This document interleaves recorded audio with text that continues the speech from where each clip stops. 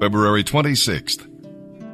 And now, as we turn our attention to the reading of the New Testament, our narrative today will be from the book of Mark, chapter 8, verses 11 through 38. We'll read about defective understanding. The disciples did not perceive what he meant by the leaven. The blindness of the Pharisees does not surprise us. But why were his followers so blind? Like Israel of old, the disciples saw his acts, but did not understand his ways. Ask God to give you spiritual insight. We'll read about defective devotion. 1 minute, Peter is inspired from heaven, and the next minute, his tongue is ignited from hell. Peter saw only shame in the cross, but Jesus saw glory. Peter saw defeat, but Jesus saw great victory.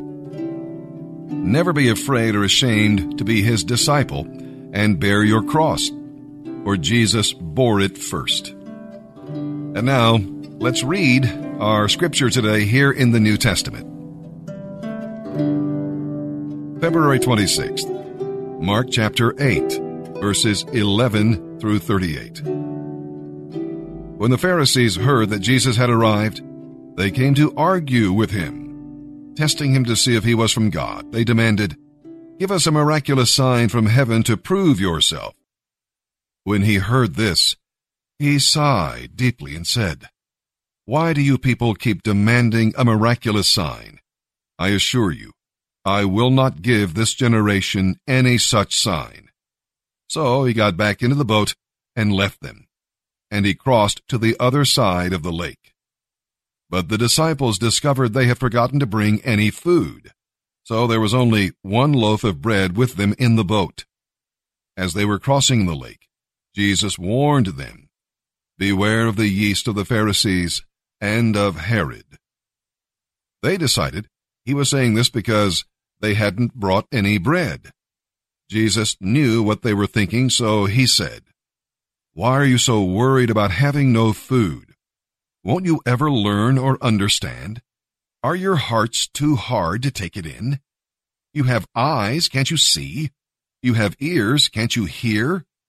Don't you remember anything at all?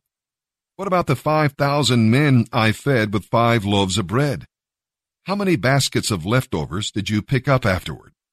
12, they said. "And when I fed the 4,000 with 7 loaves, how many large baskets of leftovers did you pick up?" 7, they said. "Don't you understand even yet?" he asked them. When they arrived at Bethsaida, some people brought a blind man to Jesus, and they begged him to touch and heal the man. Jesus took the blind man by the hand and led him out of the village. Then, spitting on the man's eyes, he laid his hands on him and asked, "Can you see anything now?" The man looked around. "Yes," he said. "I see people, but I can't see them very clearly. They look like trees walking around." Then Jesus placed his hands over the man's eyes again. As the man stared intently, his sight was completely restored, and he could see everything clearly. Jesus sent him home, saying, "Don't go back into the village on your way home." Jesus and his disciples left Galilee and went up to the villages of Caesarea Philippi. As they were walking along, he asked them, "Who do people say I am?" "Well," they replied, "some say John the Baptist, some say Elijah, and others say you are one of the other prophets." Then Jesus asked, "Who do you say I am?" Peter replied, "You are the Messiah." But Jesus warned them not to tell anyone about him. Then Jesus began to tell them that he, the Son of Man, would suffer many terrible things and be rejected by the leaders, the leading priests, and the teachers of religious law. He would be killed, and 3 days later he would rise again. As he talked about this openly with his disciples, Peter took him aside and told him he shouldn't say things like that. Jesus turned and looked at his disciples and then said to Peter very sternly, "Get away from me, Satan. you are seeing things merely from a human point of view, not from God's." Then he called his disciples and the crowds to come over and listen. "If any of you wants to be my follower," he told them, "you must put aside your selfish ambition, shoulder your cross, and follow me. If you try to keep your life for yourself, you will lose it. But if you give up your life for my sake, and for the sake of the good news, you will find true life." And how do you benefit if you gain the whole world, but lose your own soul in the process? Is anything worth more than your soul? If a person is ashamed of me and my message in these adulterous and sinful days, I, the Son of Man, will be ashamed of that person when I return in the glory of my Father with the holy angels. The Bible says, "My king is the king of the Jews. He's a king of Israel. He's a king of righteousness. He's a king of the ages. He's a king of heaven. He's a king of glory. He's the king of kings, and he's the Lord of lords." That's my king. I wonder, do you know him? My king is a sovereign king. No means of measure can define his limitless love. He's enduringly strong. He's entirely sincere. He's eternally steadfast. He's immortally graceful. He's imperially powerful. He's impartially merciful. Do you know him? He's the greatest phenomenon that has ever crossed the horizon of this world. He's God's Son. He's a sinner's Savior. He's the centerpiece of civilization. He's unparalleled. He's unprecedented. He is the loftiest idea in literature. He's the highest personality in philosophy. He's the fundamental doctrine of true theology. He's the only one qualified to be an all-sufficient Savior. I wonder if you know him today. He supplies strength for the weak. He's available for the tempted and the tried. He sympathizes and he saves. He strengthens and sustains. He guards and he guides. He heals the sick. He cleanses the lepers. He forgives sinners. He discharges debtors. He delivers the captive. He defends the feeble. He blesses the young. He serves the unfortunate. He regards the aged. He rewards the diligent. And he beautifies the meek. I wonder if you know him. He's the key to knowledge. He's the wellspring of wisdom. He's the doorway of deliverance. He's the pathway of peace. He's the roadway of righteousness. He's the highway of holiness. He's the gateway of glory. Do you know him? Well, his life is matchless. His goodness is limitless. His mercy is everlasting. His love never changes. His word is enough. His grace is sufficient. His reign is righteous. And his yoke is easy. And his burden is light.